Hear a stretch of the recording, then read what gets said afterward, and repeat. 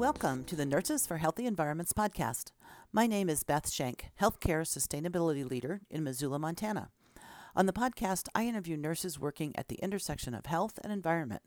Today I'm speaking with Dr. Erin Kyle, Editor-in-Chief of the Guidelines for Perioperative Practice of the Association of Perioperative Registered Nurses, known to many as AORN.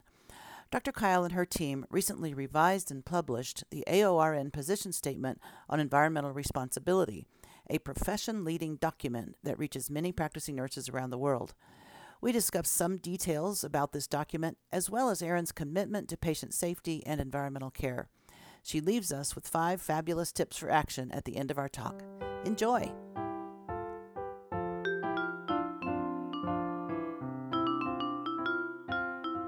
Welcome to the podcast, and I'm so pleased to have Dr. Erin Kyle with me today. Erin is Editor-in-Chief of the AORN Guidelines for Perioperative Practice. We know how much guidelines influence all of our nursing practice, and AORN is one of our larger nursing professional organizations, so I'm really pleased to have Dr. Kyle. Welcome. So pleased to be here. Thank you for having me. You bet. Well, tell us a bit about yourself as a nurse, your nursing background, how you got to where you are, and then next I'm going to ask you a little bit about environment. All right. One of my favorite topics. All right. I have been a nurse since 2002. And when I first became a nurse, I really wanted to change the world. And I was quite discouraged back then that I couldn't achieve that in my first year of nursing. So it may be my affinity for immediate gratification in my early years that really drew me to perioperative nursing, which is where I have spent my entire professional career. So I started back in 2002 as a staff nurse, working as a circulating nurse in the operating room in a mid-sized hospital. And so after working in the clinical setting and various roles in the staff level and leadership, I landed my dream job at AORN, where I've been since 2017. So now, as part of this organization, we are quite literally changing the world with our guidelines, position statements, and standards. AORN's influence is really incredible, and I'm honored to have the opportunity to contribute to the great work that we do to advance patient safety, to advocate for worker safety in the perioperative setting, and also to encourage environmental responsibility there. AORN is the Association of Perioperative Registered Nurses, and it reaches nurses in the spectrum or the continuum of the perioperative patient experience. So all the way from the time that the patient is scheduled for surgery through the time that they're discharged, and sometimes even after that. That's great. So does that mean today you don't spend time in OR specifically because this takes all of your time? Is that true? That is true, and I do sometimes miss the clinical setting. But when I find myself missing it, I remind myself of the opportunity for influence that I have with AORN in the work that we do. So I work in front of a computer most of the time, working on guidelines, position statements, standards, and helping to advance education and knowledge among perioperative nurses so that they can practice the most effectively. That's fabulous, and I totally totally agree that it's so important to be working upstream of practice and anticipating issues and addressing them with the use of evidence, so that so many can use. Our guidelines are used by frontline perioperative nurses to make practice decisions in the moment. They're used by organizational leaders to formulate policies and procedures. They're also used by accreditation agencies to make decisions about how to conduct surveys in healthcare organizations. And they're also used by the federal government to see what priorities there are for perioperative nursing in particular. So our guidelines are very broadly used and have a huge influence on so many different levels and layers of perioperative practice. That's great. I usually, and I will ask, I focus on environment and health, but I'd be really interested to explore your career path because many people who listen to the podcast, I think, are interested in nurses' roles, how they got to where they are. How did you approach your education, for instance? Oh, this is a really fun question, and my answer may surprise you and many listeners.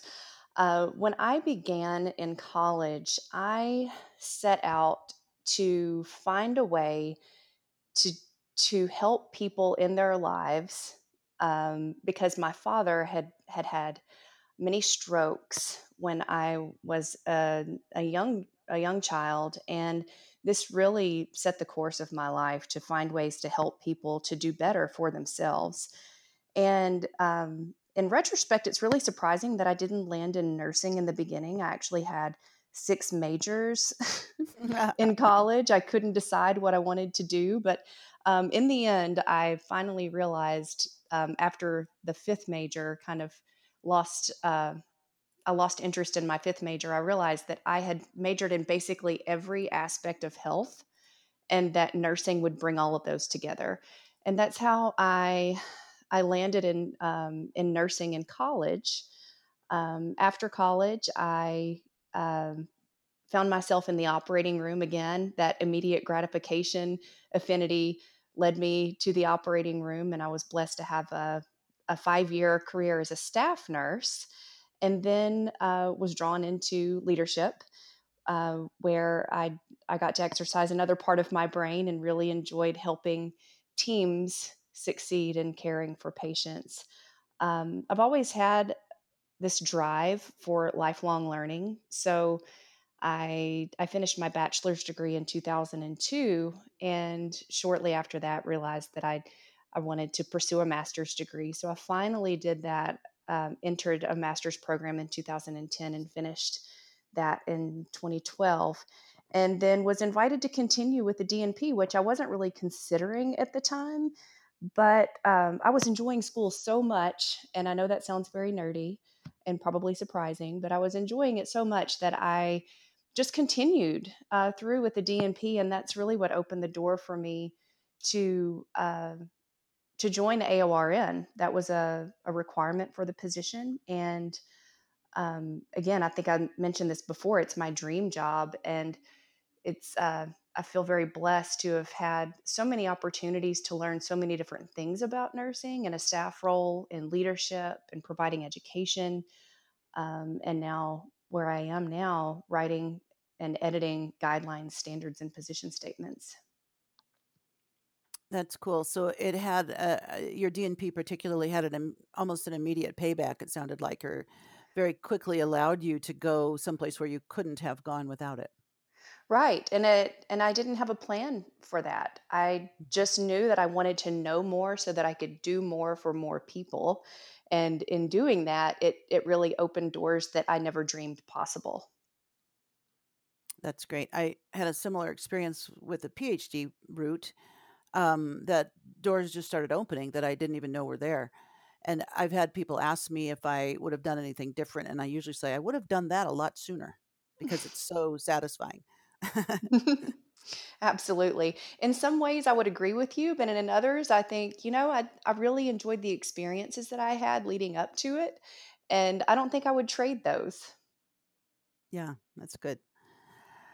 Well, so let's do shift a little bit and talk about environment. You know this, and I know many listeners do. But well, first of all, I work on hospital sustainability, so I'm deep in acute care, and I work on the environmental impacts of healthcare. So I end up working with surgical services staff quite a bit, physicians, nurses, purchasers, engineers who are working on HVAC setbacks and that sort of thing.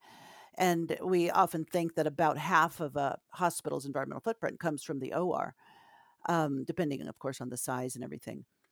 So, tell me about how did you get interested in working toward environmental improvements in the operating room? And again, AORN is certainly a leader in this area. So, tell me about that with your experience and your interest. Oh wow. So it seems like every question that you ask me, I'm reaching back into my past and then traveling into into the present here.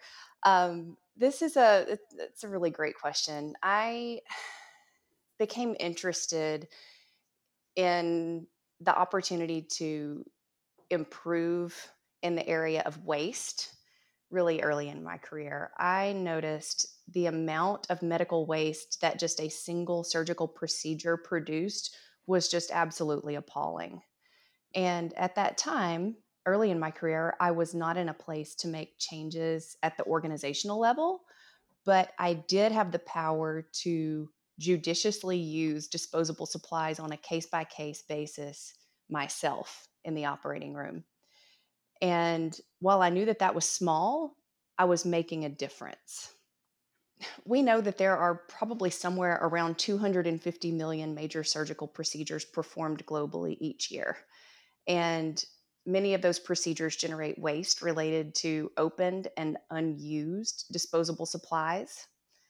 Imagine if every nurse in every procedure saved just one unnecessary supply from being opened. The collective efforts of perioperative nurses could save upwards of 250 million items of waste from surgical procedures alone each year.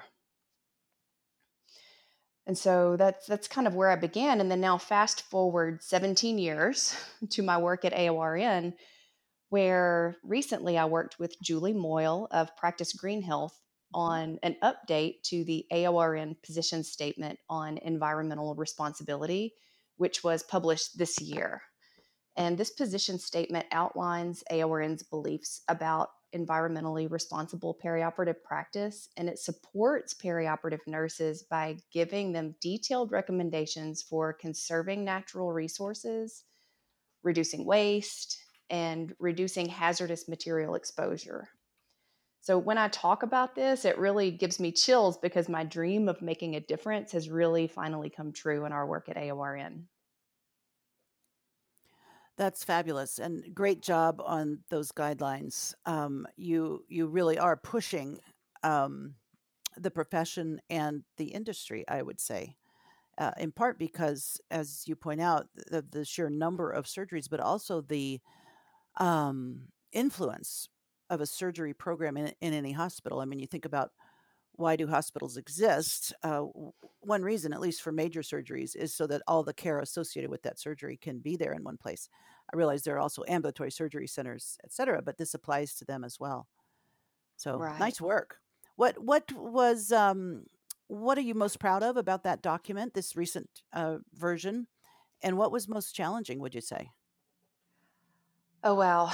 The I think that what I'm most proud of is the evidence base that it has. So, environmental responsibility and climate change can become an emotional topic for many, and this is not an emotional document. It is really an evaluation and deep dive into the science around what we can do as perioperative nurses to improve environmental health, um, just by the decisions that we make each day in the operating room. And I'm really pleased with the way that it's formatted because it begins with what AORN believes. And it even ties into the UN Sustainable Development Goals and provides some beliefs about what education for healthcare professionals should include.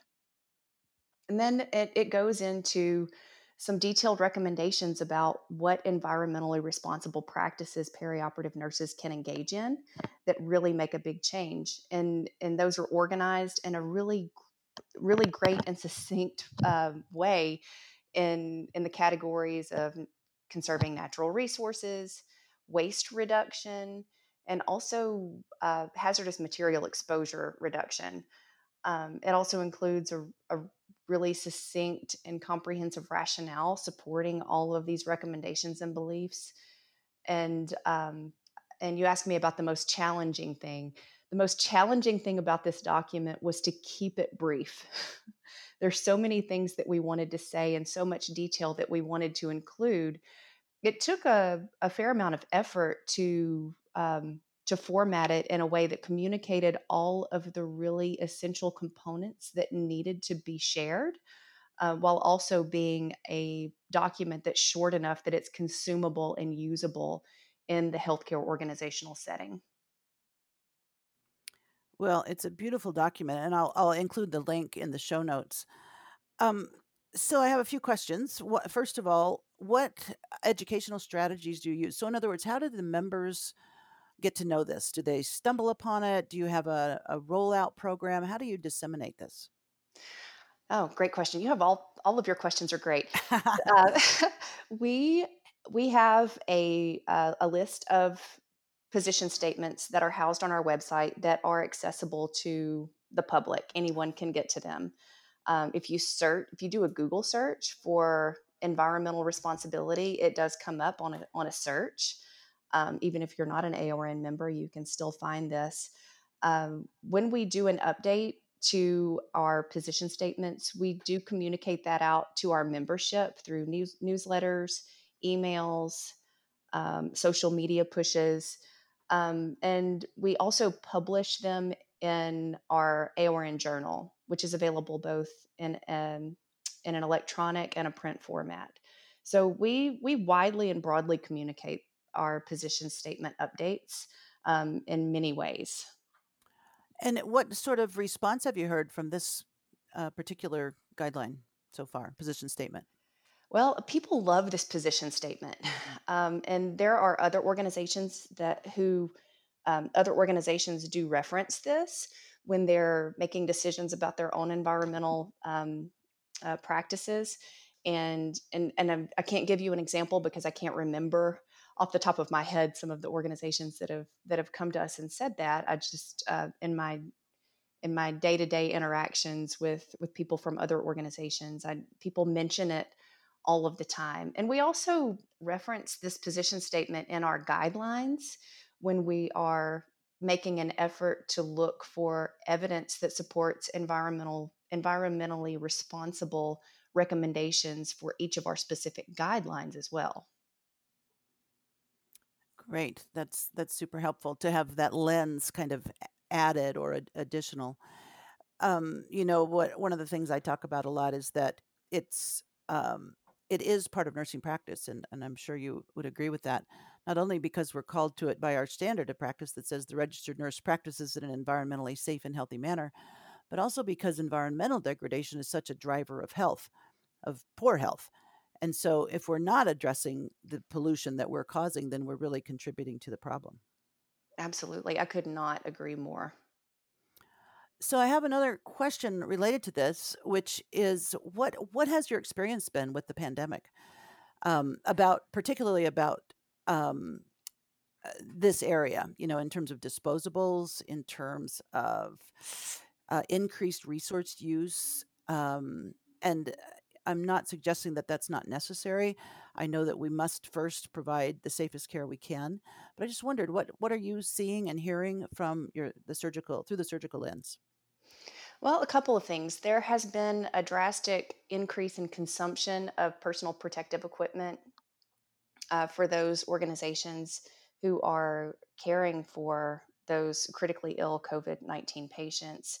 But something that's been really encouraging for us is that we have seen so many organizations who are making an effort to shift to reusables in surgical drapes, surgical gowns, all of the protective equipment that does have a reusable option. People are actually going back to that. Um, right now, it's out of necessity. But what's really encouraging to me is that once they've made that switch, it seems to stick. So once you've pulled the trigger on a change in a healthcare organization, you really just kind of keep doing that until something causes you to make the change to a different format. So what I hope is that the reusable um, the change to go to reusable items is one that will be sustained even after the pandemic is over. Right, me too. And, my experience, which is outside of the OR, is that, for instance, reusable isolation gowns or reusable bed padding it's more comfortable. The nurses prefer it. It saves money. The process is not onerous in terms of washing and getting things back. And so just having that experience, I think, is part of what sells people on it. And probably the cost savings is a big piece. Is that your experience in OR linens, let's say, from reusable gowns, reusable covers, etc.? Do you know about the cost particularly? I'm not as familiar with the cost because in my role at AORN, I don't really work with that. But Mhm. I have read some studies about life cycle assessments for various reusable items in the operating room. And part of that assessment did include cost. And what the researchers found in those studies was that cost was reduced in addition to, resource utilization and waste was also reduced by switching to reusables. Right. So interesting. I feel like this comparative practices is a necessary piece of nursing science. So how do different products function side by side? Because we mostly get our information from the vendors, and I'm forever interested in doing some sort of analysis of different products, especially from my perspective, those that have less environmental footprint, and comparing outcomes and preferences and cost and the whole gamut that would really give us evidence that we could take more directly to both the vendors and to our decision makers in hospitals.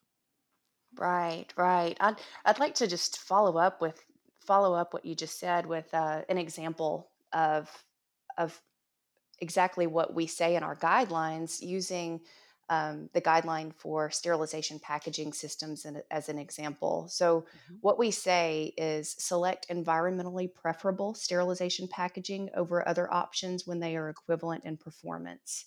mhm. And we give references there for the user to um, as they're making decisions about what products to use, really look at specific criteria. And we go on to say in our guideline to look at sustainable manufacturing, reusability, maintenance, disposal, for example, waste versus recycling, and resource consumption to use that product.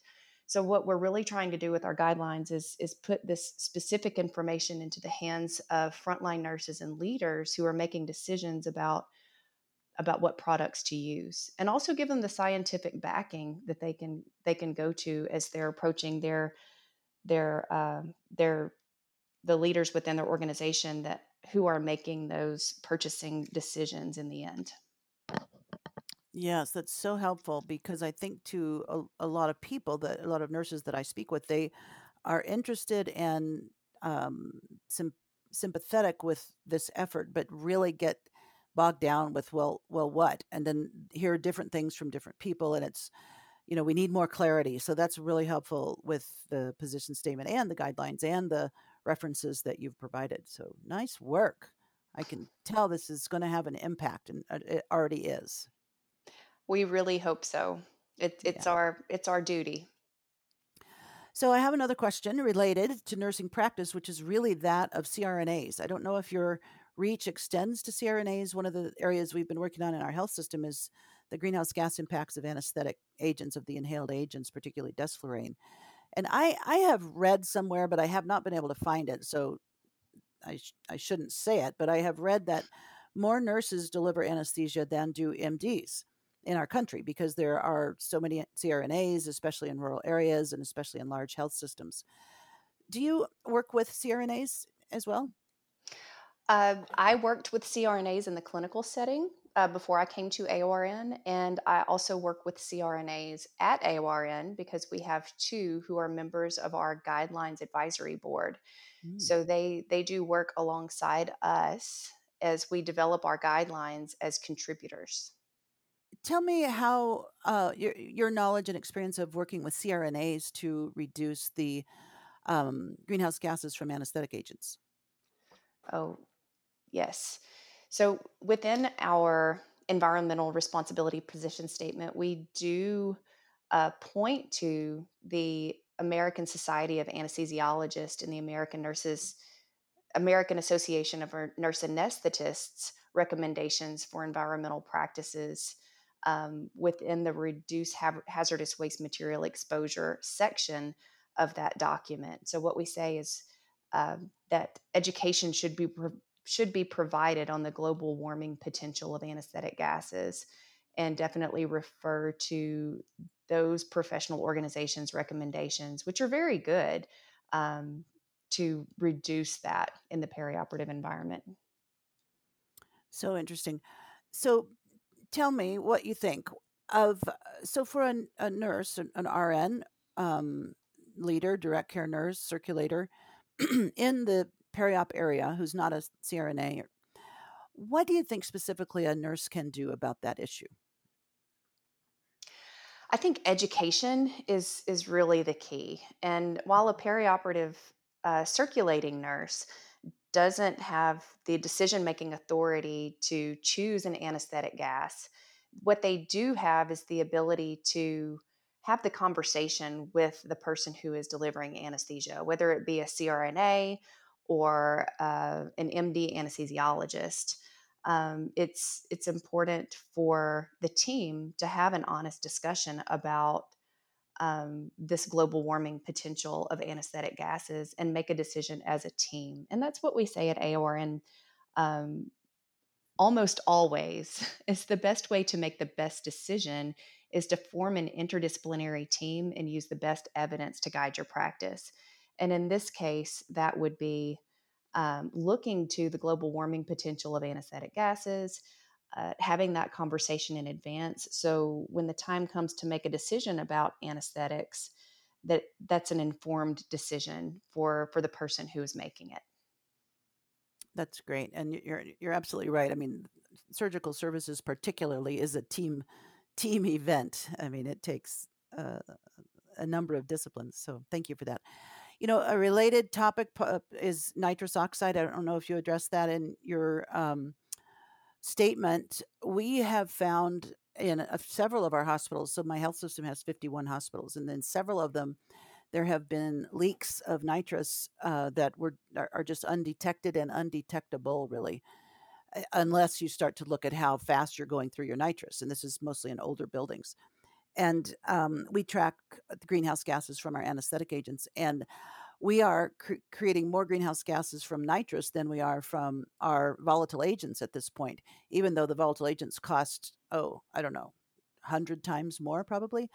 So it's kind of like a sleeper that people aren't that concerned because it's not expensive, and yet it's quite polluting. So I don't know if that ever comes up in your conversations either. We haven't specifically talked about nitrous oxide in our documents, but I would agree that those those agents that aren't as expensive are not as closely monitored.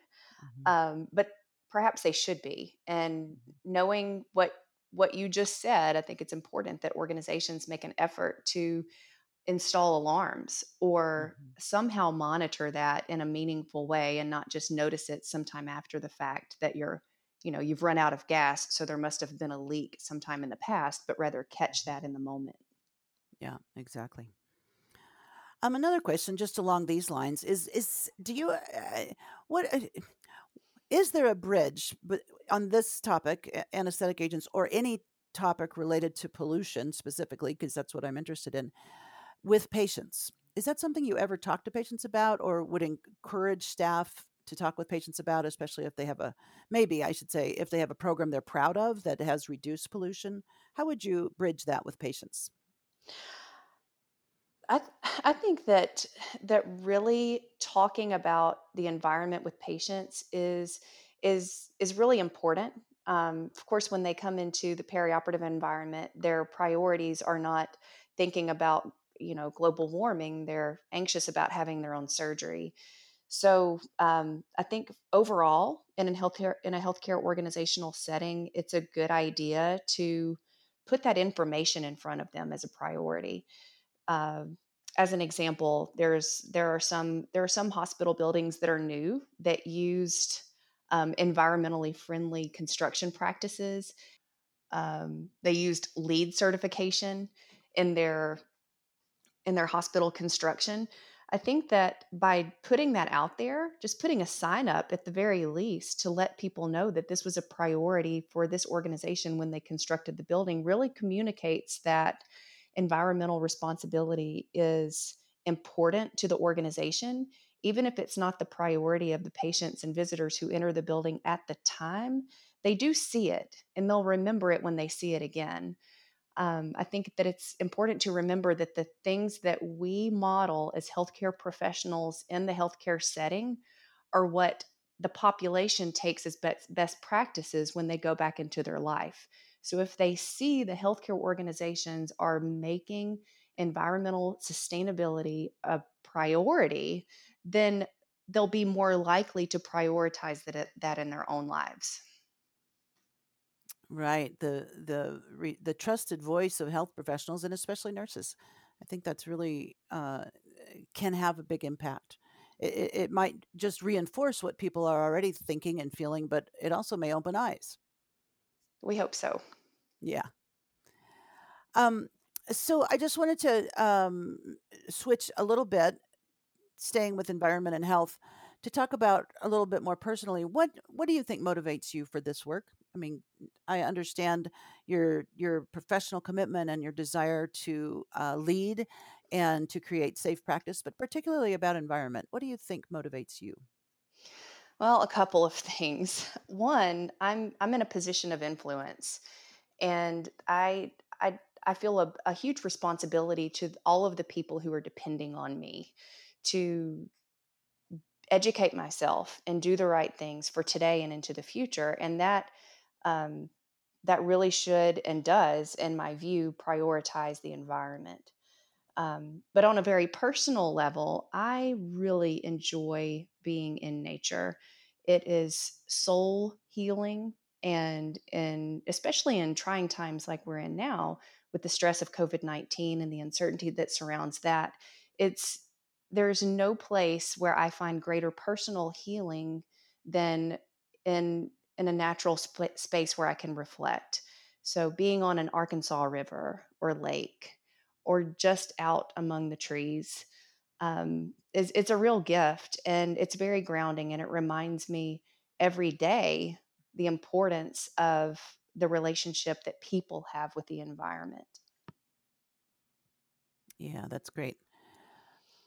And following up on that, is there an area that you would consider your biggest concern about the environment right now? Yes, I think my biggest concern is that our global community is at risk for environmental catastrophes. And some people don't believe that it's a problem. And some people don't believe that we have the power to turn the Titanic to avoid these catastrophes. I see leaders at many levels and some in the highest levels discounting the global threat of climate change.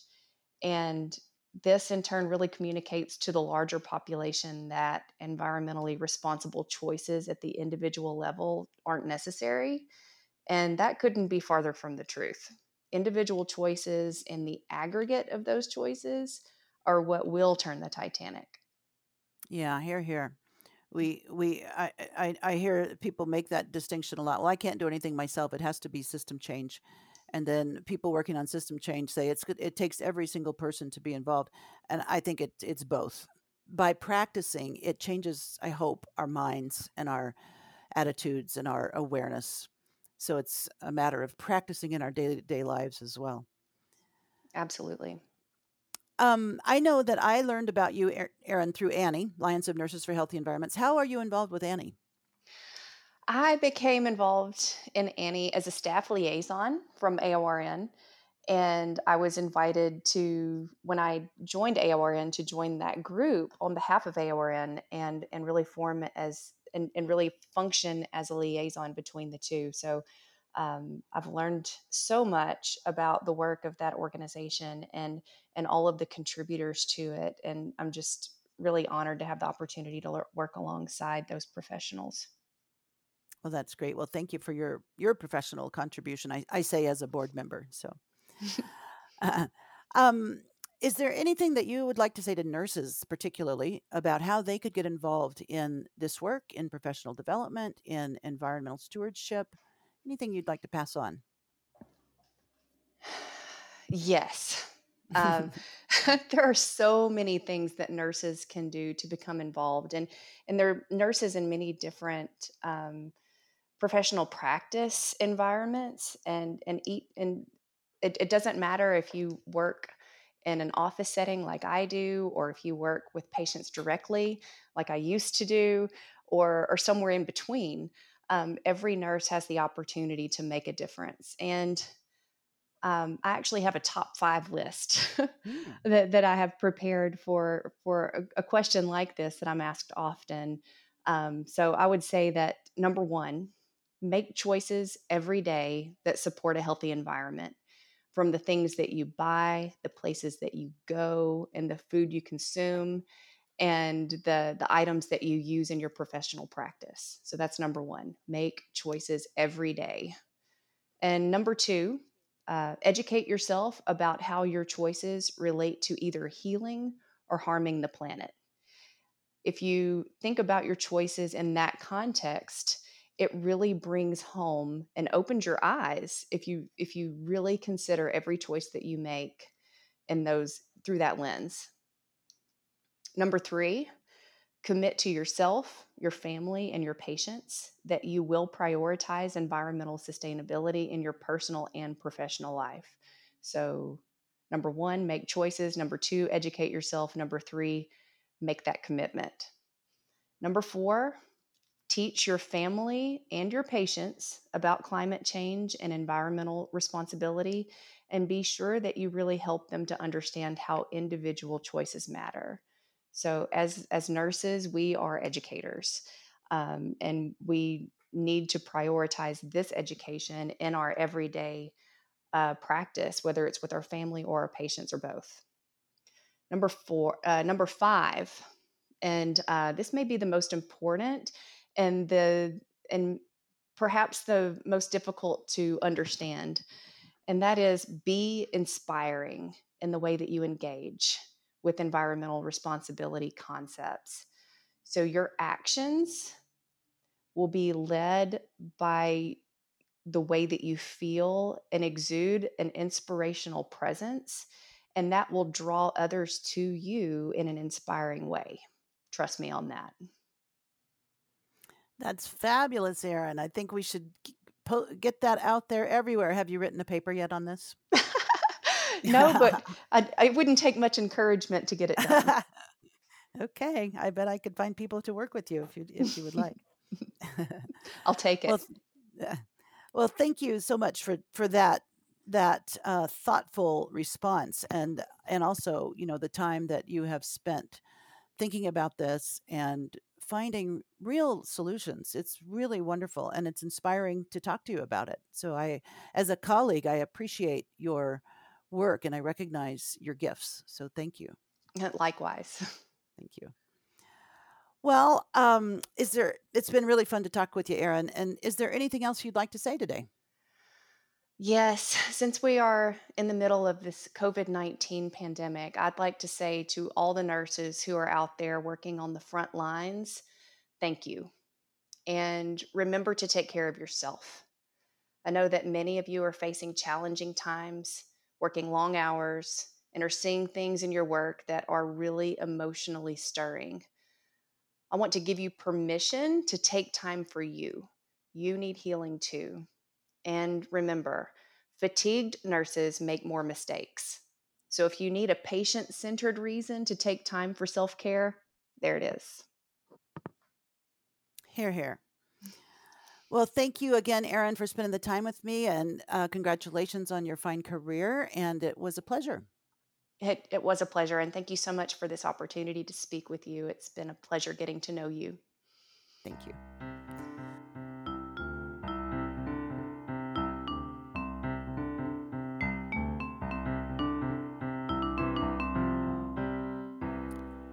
Thank you so much to Dr. Erin Kyle for joining me today.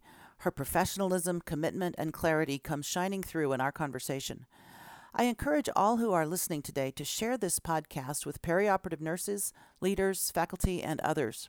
Perhaps nurses will take on Erin's challenge to reduce one item of waste from each surgical case. What an impact that could make. Thank you again to Dr. Erin Kyle, and thank you all for listening today. This and other episodes of the Nurses for Healthy Environments podcast can be found at envirn.org. And please leave a review for us wherever you get your podcasts. Talk to you next time.